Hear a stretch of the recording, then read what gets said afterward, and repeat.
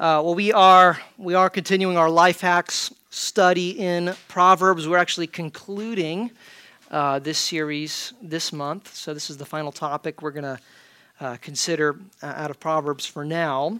I was listening to there's a podcast I like to listen to every now and then. It's called The Moth, and it's really interesting. It's basically just people telling stories. They have these events that happen all around the nation, and the only parameters are you have to get up there, you have no notes, and it has to be something that you experienced that happened to you, and you tell your story, and it's like 10 or 15 minutes. So this podcast collects together different stories from different Moth events. Some of them are like celebrities and comedians telling them. Some of them, actually, I've had students from Grace King High School have showed up on the Moth podcast because they do local events and high schools. They teach people how to tell a good story. And by the way, that's a good discipline, because as God's people, stories matter. God's story matters, and the stories of our lives matter. So we want to learn how to tell a good story. That's a good discipline. But one of the ones I listened to recently, it just was this unreal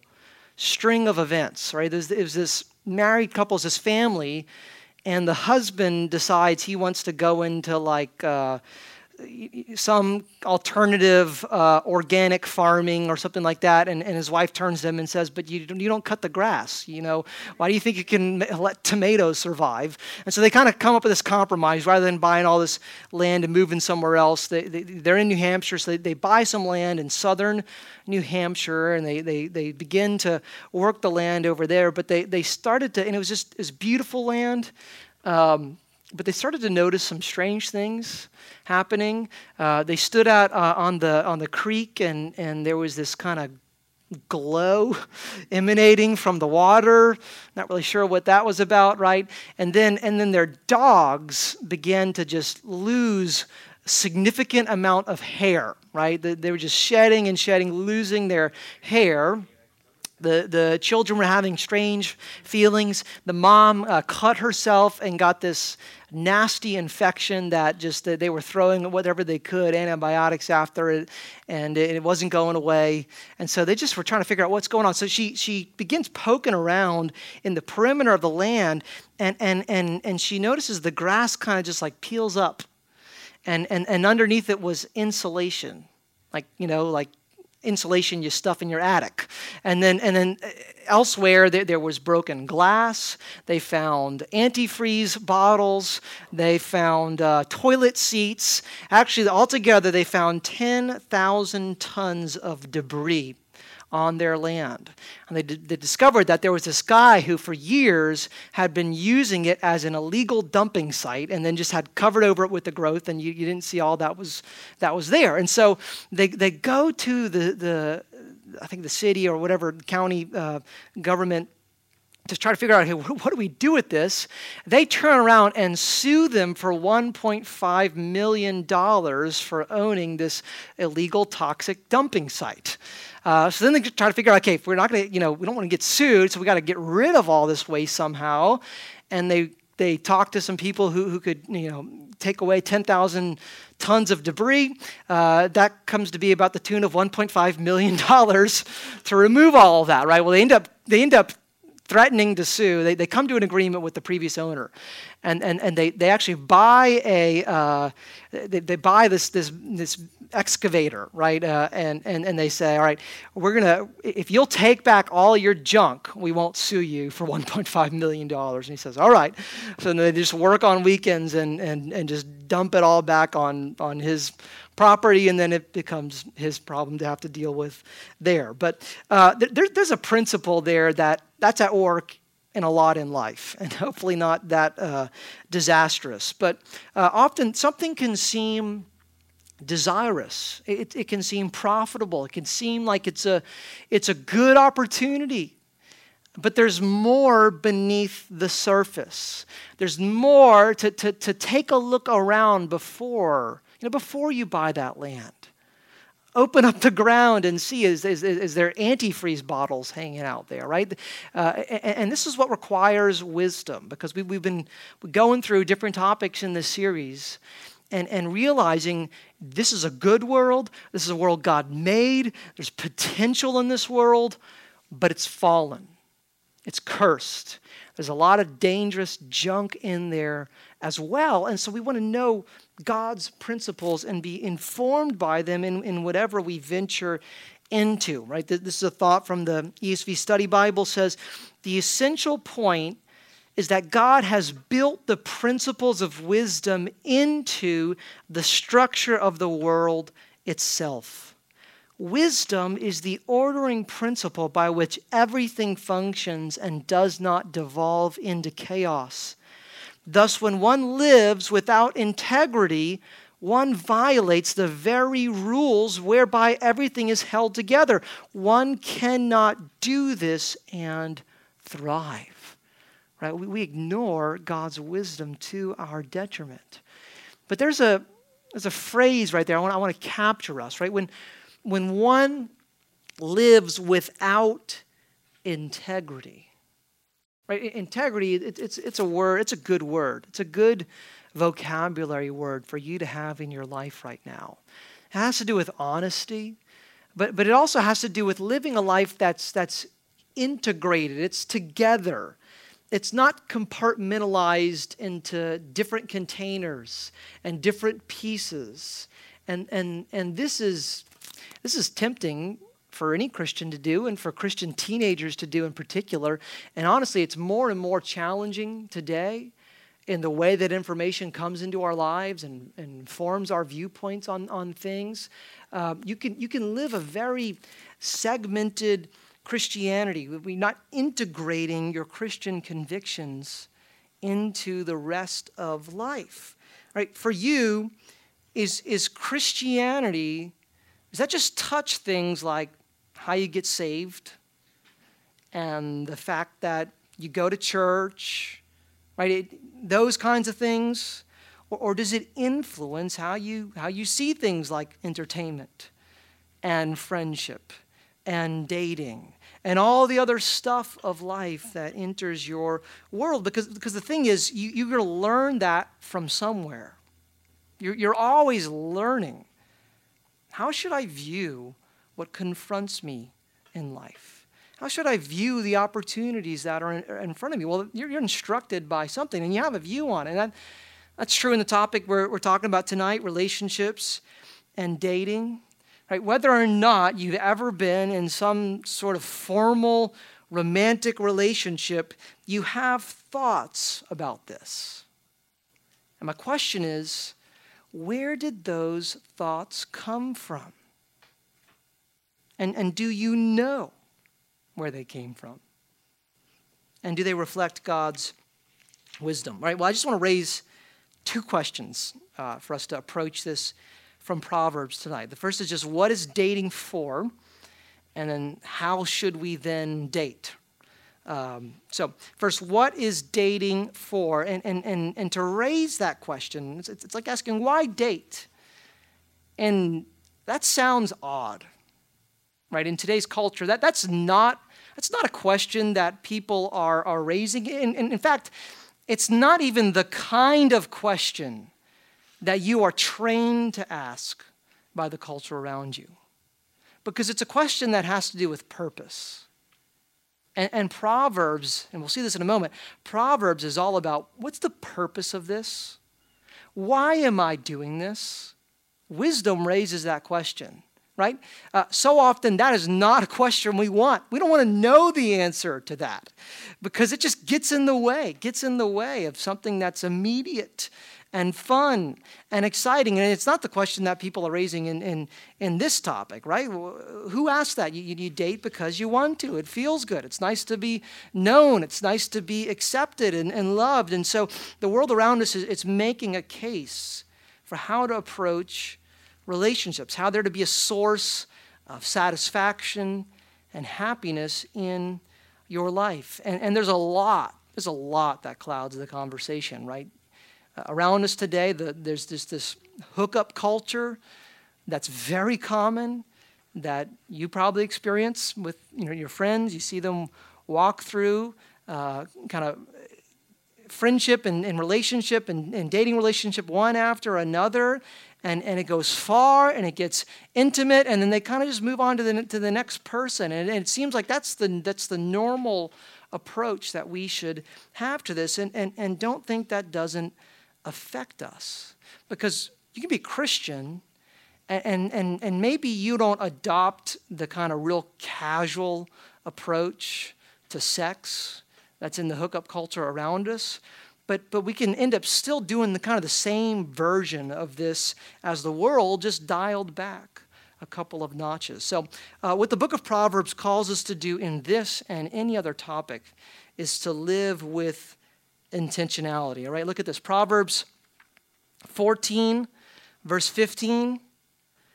The simple believes everything, but the prudent gives thought to his steps. Right? The simple believes everything. He's talking about somebody who's gullible, right? Life serves up some advertisement and some opportunity, and the person who's simple in Proverbs, they're kind of just open and available. That sounds good. That sounds like that would be great to include in my life. And you don't read the finer print. You don't check out, okay, what's underneath the surface of the land here. But the prudent, and again, that's a word we don't use, but the discerning, the shrewd, the person who, I see past what's going on there. I'm not easily taken in, right? That kind of person, I think that's the kind of person we want to be, right? We don't want to be somebody who's duped in this life. That person gives thought to his steps. All right, here's a question to raise about this and anything else. What are you doing? And why are you doing it? Do you ever ask yourself that? What am I doing? And when your parents, they'll pull this out on you, right? They'll say, what are you doing? And what they mean really isn't, what are you doing? Like, they're trying to find out. Oh, I didn't realize, wait, you're pouring all of the cereal onto the ground. Okay, now I know what you're doing. No, they're asking, why are you doing it? What's going on here? Why do you do the things that you do? What's the reason? What's the motive for this? Right? Proverbs 19 verse 2 says, desire without knowledge is not good, and whoever makes haste with his feet misses his way. When we don't live intentionally, we just do what feels good or makes sense to us, which means we end up, at the end of the day, all we're doing is just serving ourselves. Right? The person I'm most looking out for here is me. And we might end up hurting other people in the process, and we might end up hurting ourselves in the process as well. And you guys know this, right? You know that there's more to dating and romantic relationships than comes initially advertised, right? Reality. There's heartbreak. There's confusion. There's this mood swing that feels like you are the most important person in my life, to all of a sudden I feel like I hate you and I want to destroy you, right? There's a whole genre of breakup songs that are dedicated to this, right? There are hookup songs, and then the picture that they present of this is just real simple. It's just there, easy access and fun. And then there are breakup songs that just dump a dose of reality onto all of this. And so we don't want to play with people casually because there's a lot at stake here, right? Proverbs causes us to raise the question, what is the end goal in what we are pursuing? A lot of people talk about the hashtag relationship goals, right? That typically you find some couple that you want to be like someday, and they're really cute, and the way that he cares for her, well, what they do, and how they have fun together, right? That's relationship goals right there, right? Well, what enters the conversation for relationship goals for you? Because, again, biblical wisdom, it has a direction to it. There's a certain destination that it's looking for. Right? Where's this heading? It's heading somewhere in particular. That's true in romantic relationships as well. And there's one relationship in particular that Proverbs is constantly celebrating, right? It is making a case that this is good, and it's making a case for you to want to include this in your future, right? What's that relationship? Well, Proverbs 18 verse 22 says, "He who finds a wife finds a good thing and obtains favor from the Lord." Now, don't be put off by that. The book of Proverbs, it's written as a father writing to his son, right? And so you could reverse all of these. He's just talking to his son, and he's saying, hey, one day, if you get married and you find a wife, you're going to have God's favor in that. That represents the blessing of God. That's a good thing for you to desire and for you to want to include in your future as well. But you could reverse that and to a daughter, she who finds a husband finds a good thing as well and obtains favor from the Lord. And so the book of Proverbs and Song of Solomon, we in our game earlier, right? And the Bible as a whole, it has a very positive viewpoint of passionate romantic love, of all of the potentials, all of the fun and the affection that comes from this kind of relationship, but it locates it in a particular place, right? It has full form in the relationship in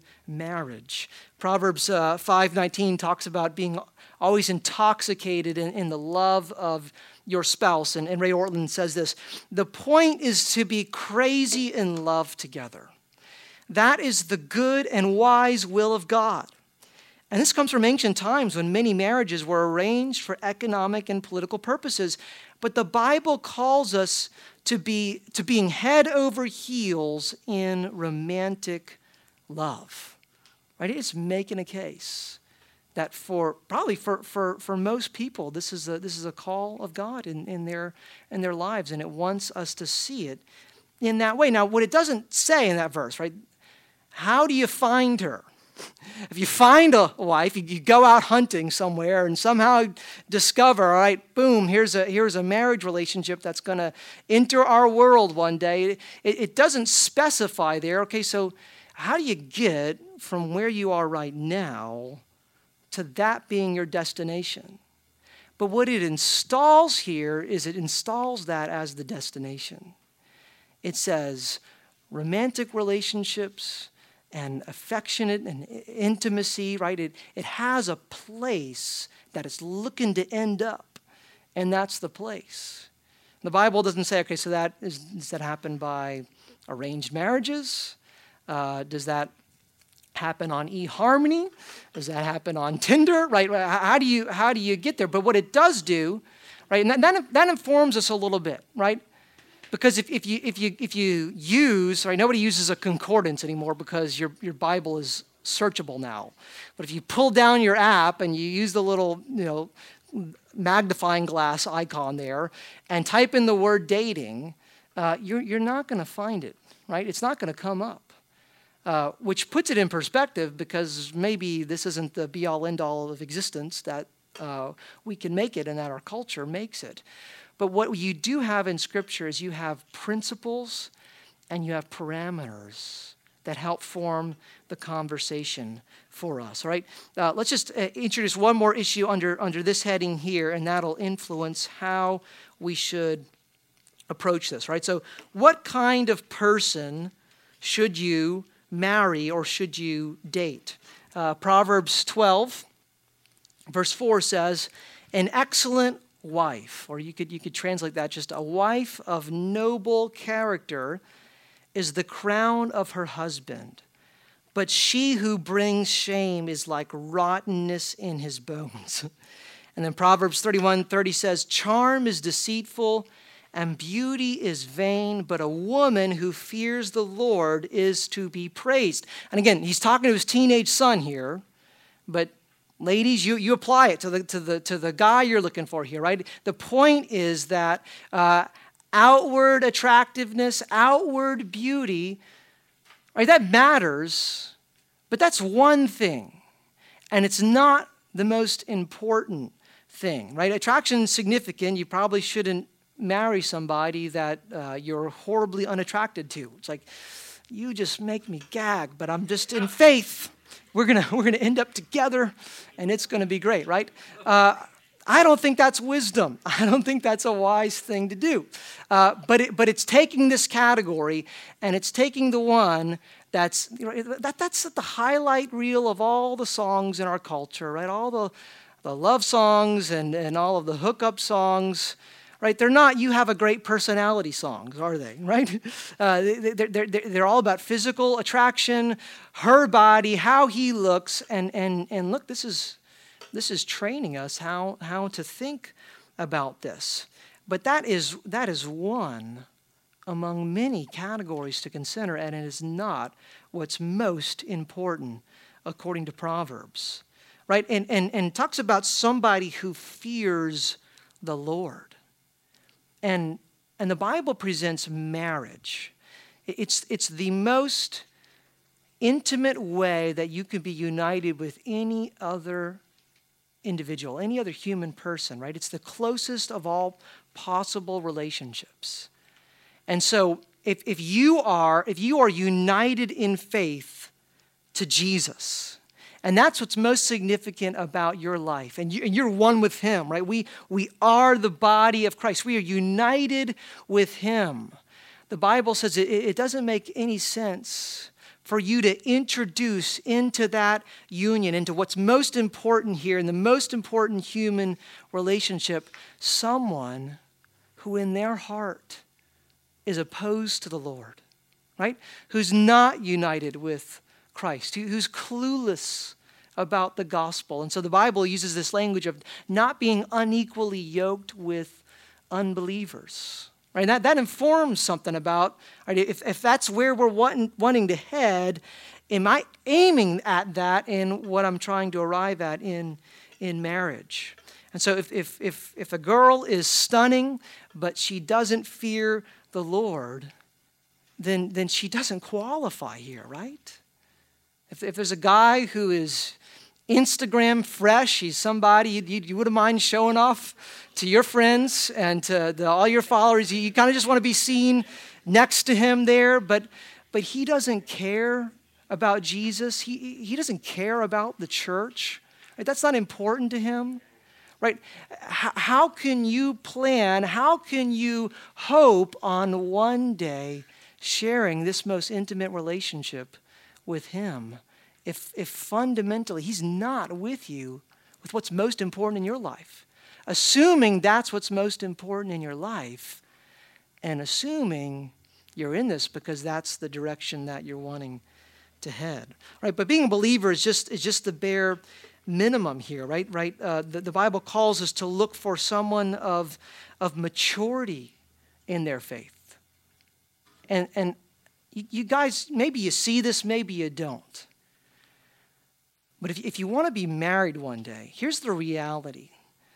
You will walk through experiences that you have never planned for, that you would not have dreamed.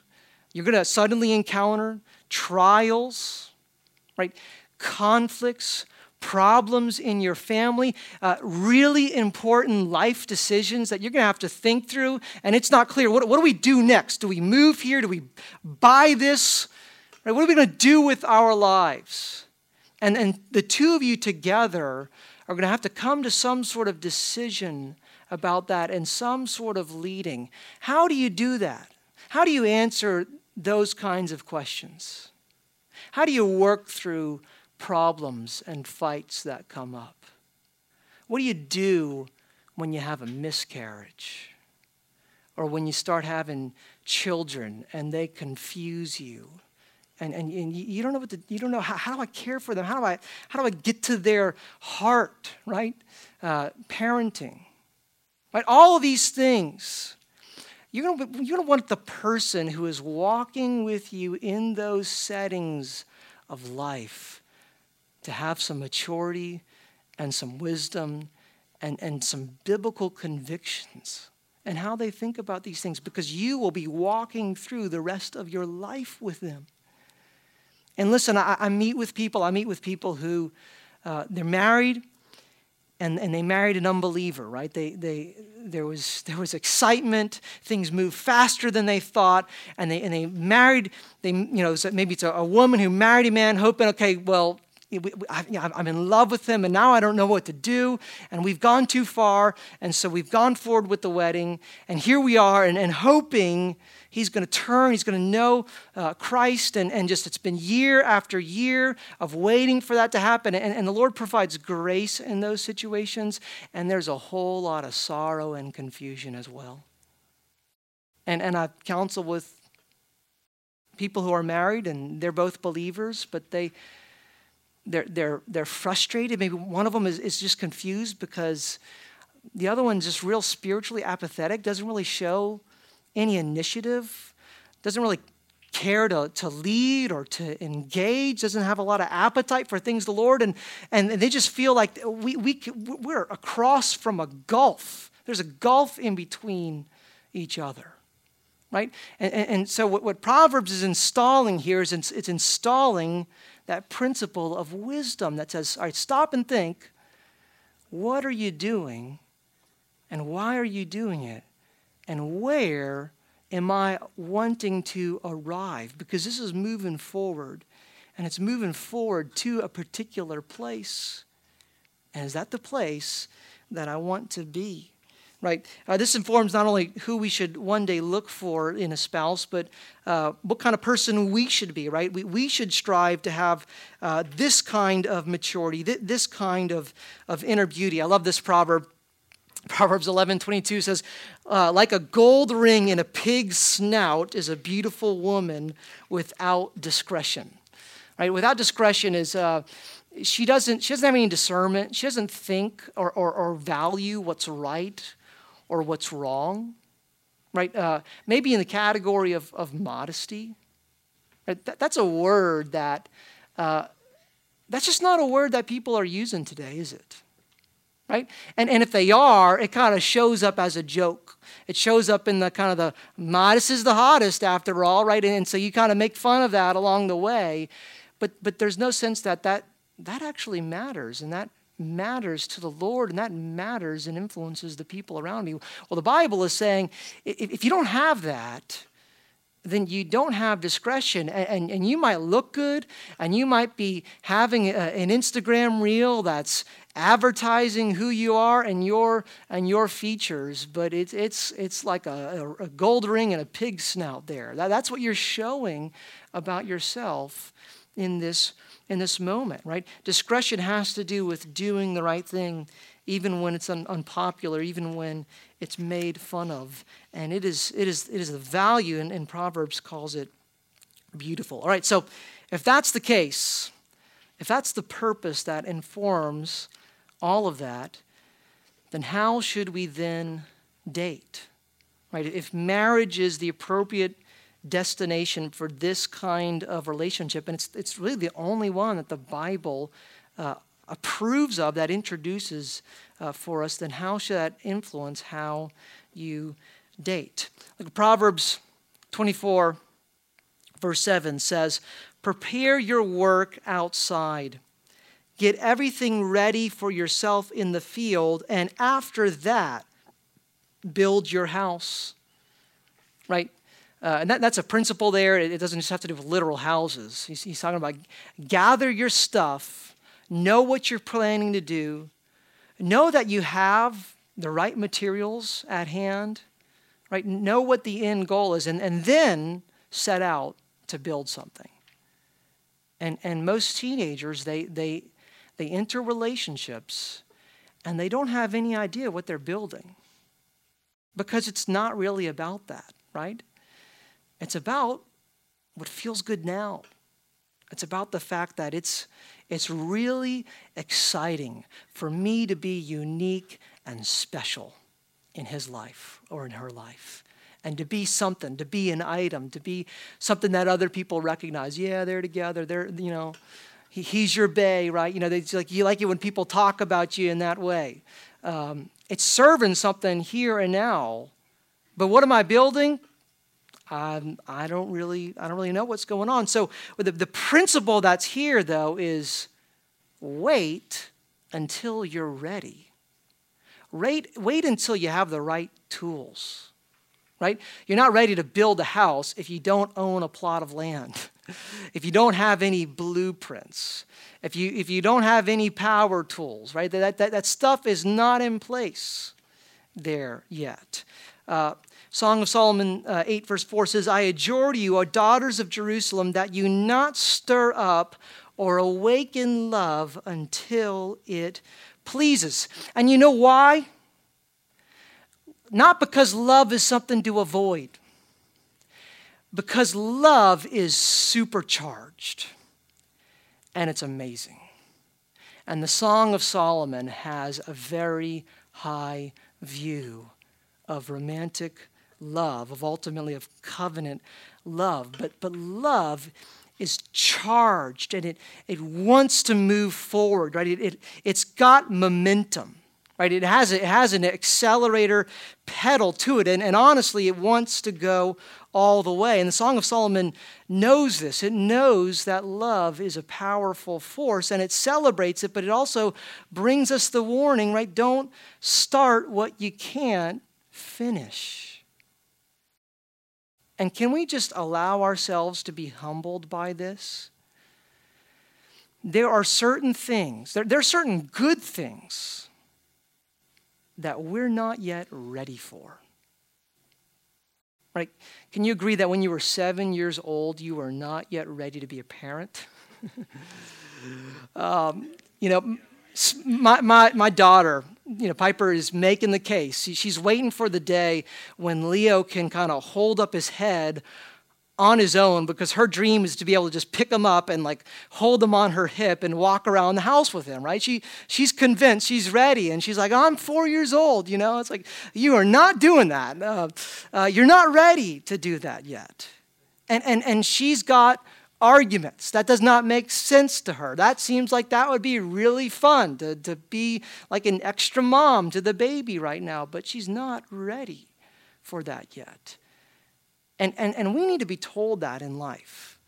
And we need to be okay with being told that sometimes, right? I was not ready on Sunday night. Right? I had a really interesting and terrible stomach virus last week through the weekend, and my family got it as well.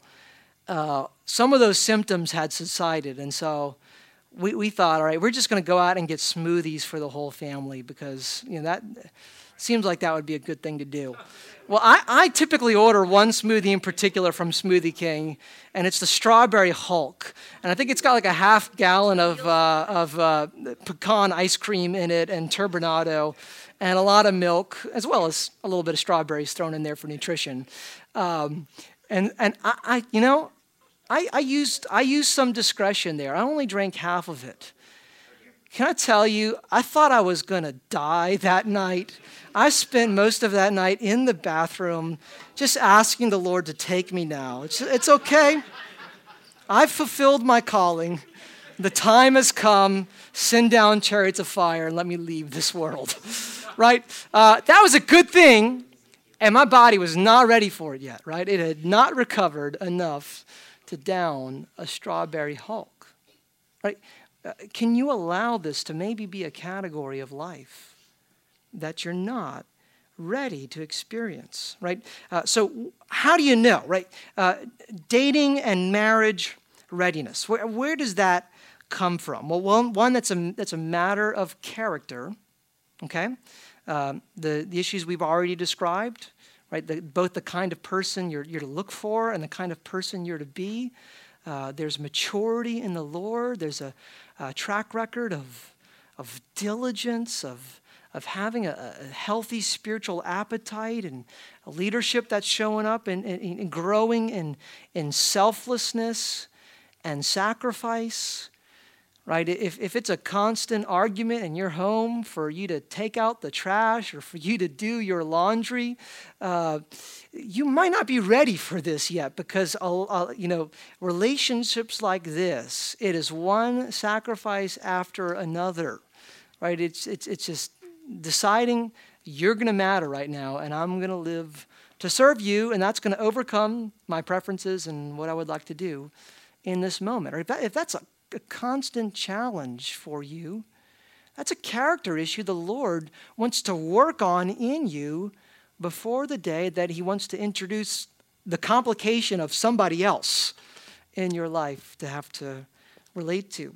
But dating and marriage readiness is also about time, right? If you view them as connected in that way. Now, if you don't, if there's no purpose for dating, if it doesn't exist for any particular reason, then there wouldn't be any sort of time factor involved. But I just push back on you again. Where'd you get that idea from? And does it come from the Bible? Does it come from God's wisdom? But I've heard, just relating with teenagers over the years, they get that, right? They get the principle that's there. And so kind of they make their own argument for that. And so they say, yeah, we're dating for marriage one day, and they're 14, right? That's a long time before that's going to arrive there. And so how far off is marriage from the conversation in your life? In terms of maturity, in terms of finances, in terms of education, right? That should influence how you approach dating. But because here's just the reality, all right? You can only go so far and last so long before you end up frustrated and really tempted. Because that's kind of how God has designed this to operate in our lives. And so somebody who's viewing, okay, it's you and me forever, we just have to get there in 7 years, right? Now that might be the story, but I don't think that we should plan for that to be our story, because chances are it's not going to be helpful. And it's going to pose all sorts of temptations and probably regrets, because things move forward. All right, so here's just the case I want to make for you. Right? I know being friend-zoned, that's like exile, right? I just want to make the case that for this time in your life, that's not a bad thing, right? It's not wrong for there to be affections for the opposite sex, and there be guys that you like or a particular girl that you like, and you're aware of that, and maybe they know about that, right? That's in you, and that's there, and there's an element of that that's not in our control. We just kind of discover, all right, you make me feel differently than everybody else does, and that's exciting, and I like that. Great. Let's continue to be friends, right? Let's continue to build a community here without that needing to be a major distraction or some sort of fate worse than death, right? If you cannot live without a relationship or without dating or without the ability to say you have a boyfriend or a girlfriend, if you can't live without that, then you're not ready for that. Because let me just tell you, you bring that into that kind of relationship, and you are going to crush the other person, because they have become everything. They have become life itself. And you're going to be quickly disappointed, or you're going to become quickly angry. Right? Are they going to feel like I just can't handle what's going on for you right now because you feel controlling and weird, right? Problems get created when this becomes out of place in our lives. And listen, if there are things other than the Lord that at the end of the day we cannot live without, they're in the wrong place in our lives. Marshall Siegel says, we all want our hearts to soar for someone or something. The romance and mystery of marriage seems to hold the highest earthly peaks of pleasure and friendship. We long to be known and loved, to belong with someone in someone else's story. And that's good, right? That's not wrong. God made you want that, on some level, right? We also want someone to join us in ours. And we all want our lives to count for something. We want to contribute something significant to a meaningful cause. We want to make a difference. We don't want to waste our lives. Many of us date because we're trying to fill those needs in love. If you asked us, we might say we're pursuing marriage, but a lot of us aren't even close to marriage in age, finances, maturity, education, stage of life. We're really in pursuit of the happiness, belonging, and significance we think we'll find in romance. Right? You see the problem, right? That is not designed to fulfill that for you. And if you think that it will, you're just setting yourself up to fall. All right, so related to that final point here and how we should approach any future or present dating relationships is that we should guard our heart and the heart of the other person. Proverbs 4, verse 23 says, "Keep your heart with all vigilance, for from it flow the springs of life." Right? You know that the heart is powerful. When there's something in your heart and when there's someone who's entered your heart in a special way, right? They're capturing your thoughts, you're planning around that, you're making sure that you're in the same place and the same time as her. You want to make sure you're there and he's there if everybody else is there, right? If you're asking, all right, who's going to be there? But you're not worried about everybody else. There's one particular person that you want to make sure that they're present because you're planning life around that. And the Bible recognizes that the heart, it's the motivation center for everything that we do, right? Everything we do in relation to the Lord, in relation to other people, how we engage life, we do that out of desires of the heart. People do what they do because there's something in their heart to do that. That's why Jesus says out of the abundance of the heart, the mouth speaks, which is why you can't ever say, "I didn't mean to say that." No, you wish you didn't say that. But it was in your heart, and so it all of a sudden came out, right? It was there, and now it has come on the outside. But that's why, recognizing that, the Bible is saying, hey, the heart, that's powerful right there. And that's why it needs protection. Because it's your affections, it's your heart that God is after. And that is the reason why you should want to obey God, want to pursue holiness. Right? The Bible doesn't present that as like, hey, here are this list of things to add to your life. It's like, nutrition facts. Make sure you're eating these supplements and that sort of thing. That's not how the Bible views holiness. The Bible views it in such a way that there would be affection in your heart. There would be an allegiance toward God that compels you to live in a way that's pleasing to Him and to do the right thing. But what if there are other things that have that territory? What if there are other people that have that allegiance? Well, that's going to compete with there being this sense of God is my hope and there's worship that is overflowing in my life. Now, I'm not saying that these things are absolutely mutually exclusive, right? Because I'm called to love my wife from the heart and to love the Lord, but for those to have their proper place and for me to love her ultimately as a way of loving Him. But typically, if we're fighting for something that's outside of God's wisdom and boundaries, it's not because we're looking to it as just another way to love God. We're looking to it in some way as a replacement for God.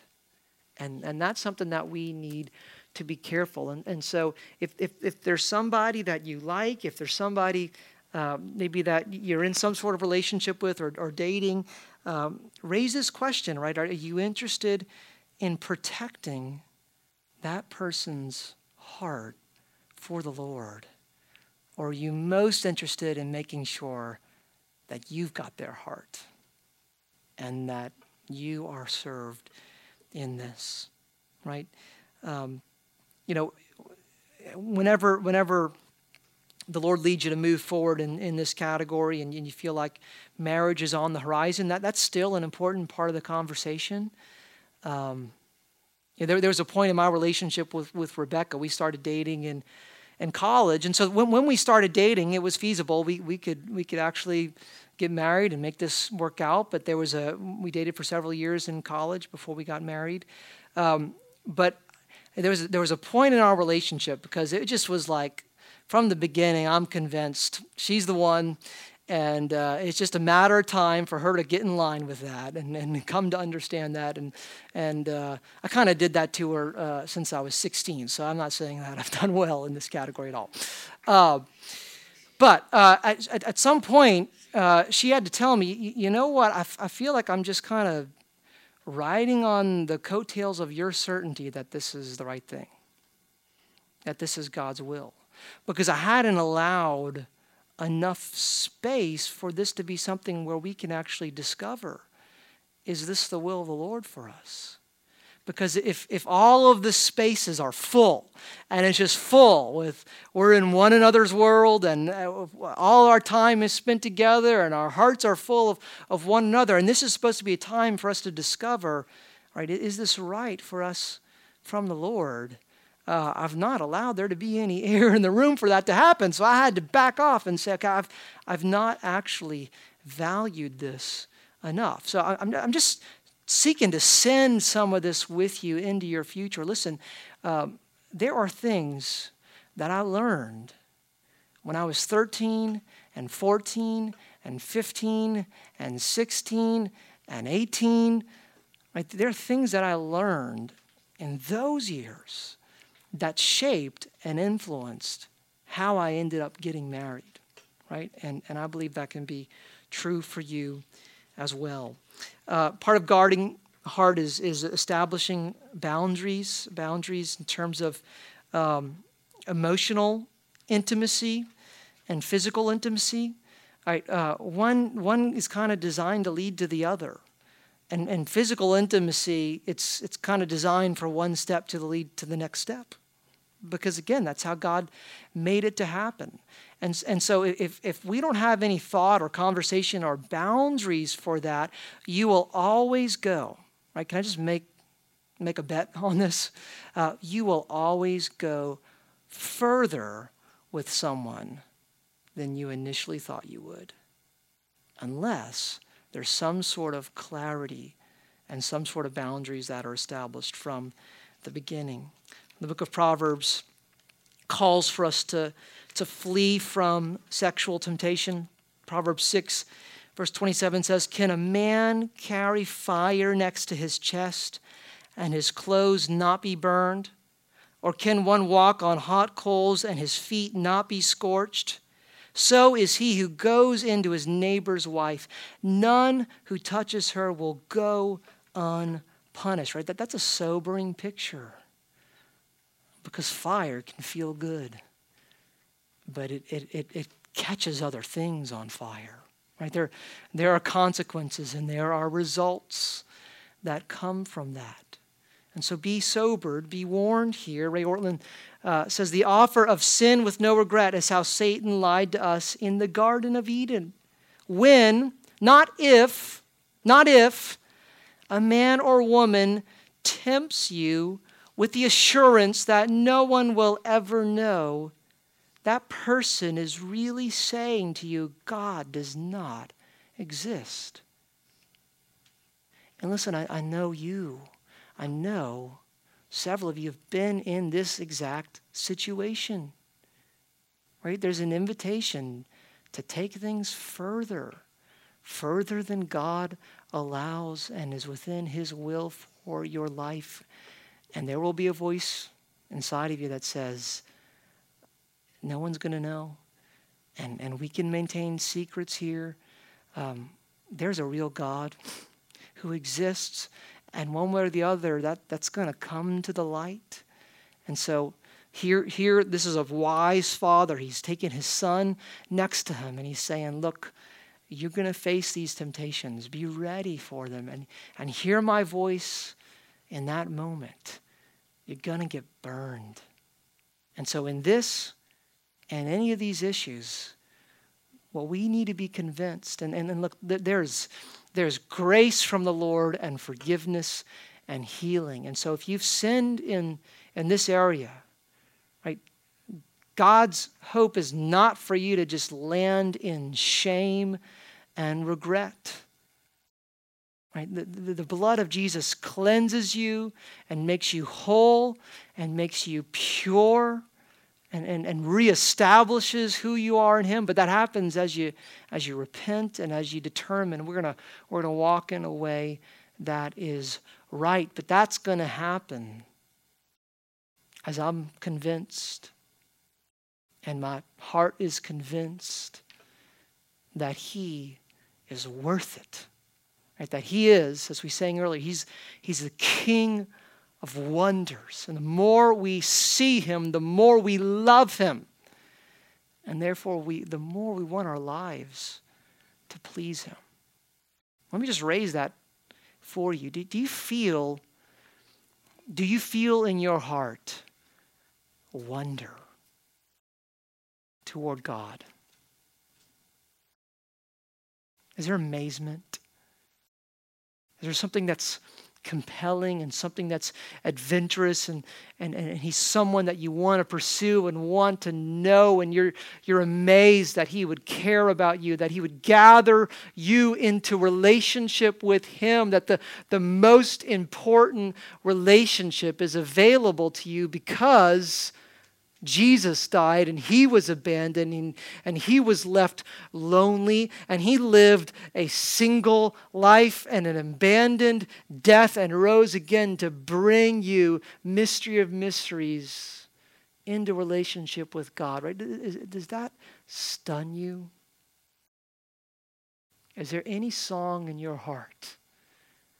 When we were singing a little while ago, because if that feels kind of boring and familiar and just a phrase, chances are there's somewhere in the guarding your heart category that needs attention. Because I've let somebody else or something else or some other opportunity to have territory that's designed to belong to God and God alone. John Piper says, God is not a killjoy. He just opposes what kills joy, right? He's after your joy. He's after you being really happy right now and really happy in your future. If that includes singleness one day or marriage one day, that He would be your joy. And so He graciously says, let me give you something called a wisdom. Let's look at the territory ahead of time. Let's see what's there. Let's see what's an opportunity that I'm sending you into. And let's see the dangers that I want you to avoid because I'm leading you to be satisfied forever in me. Right? So let's pray. Let's allow the Lord to convince us of this. And my hope in this is just to establish some principles to help you think. I don't know what the conversation's been like in maybe some of your homes or with your folks about this topic. There's some questions that are there at the back of your notes, and there's a couple of articles I gave you. I would encourage you, if you feel like I'm not sure I understand or agree with everything you said tonight, take a look at those and let's talk more about it. I'd love to have a follow-up conversation about that. And for any of the parents to talk further about this. But my hope is that most of all, however we approach this, we do it out of a sense that God has our hearts. All right, let's pray. Lord, if the more we see you, the more we love you, if that's how it works, help us to see you. Lord, help us to stand again with an expanded vision of who you are, your claim on our lives, the wonder that we are yours. And would that grip our hearts? And would it have us in a way that we don't allow for any counterfeits? We don't want any cheap substitutes or alternatives. And that would lead us into your wisdom in everything that we do in life. In Jesus' name, Amen. Amen. All right, Friday night, 7 o'clock, meet at the food court, Lakeside Mall. All right.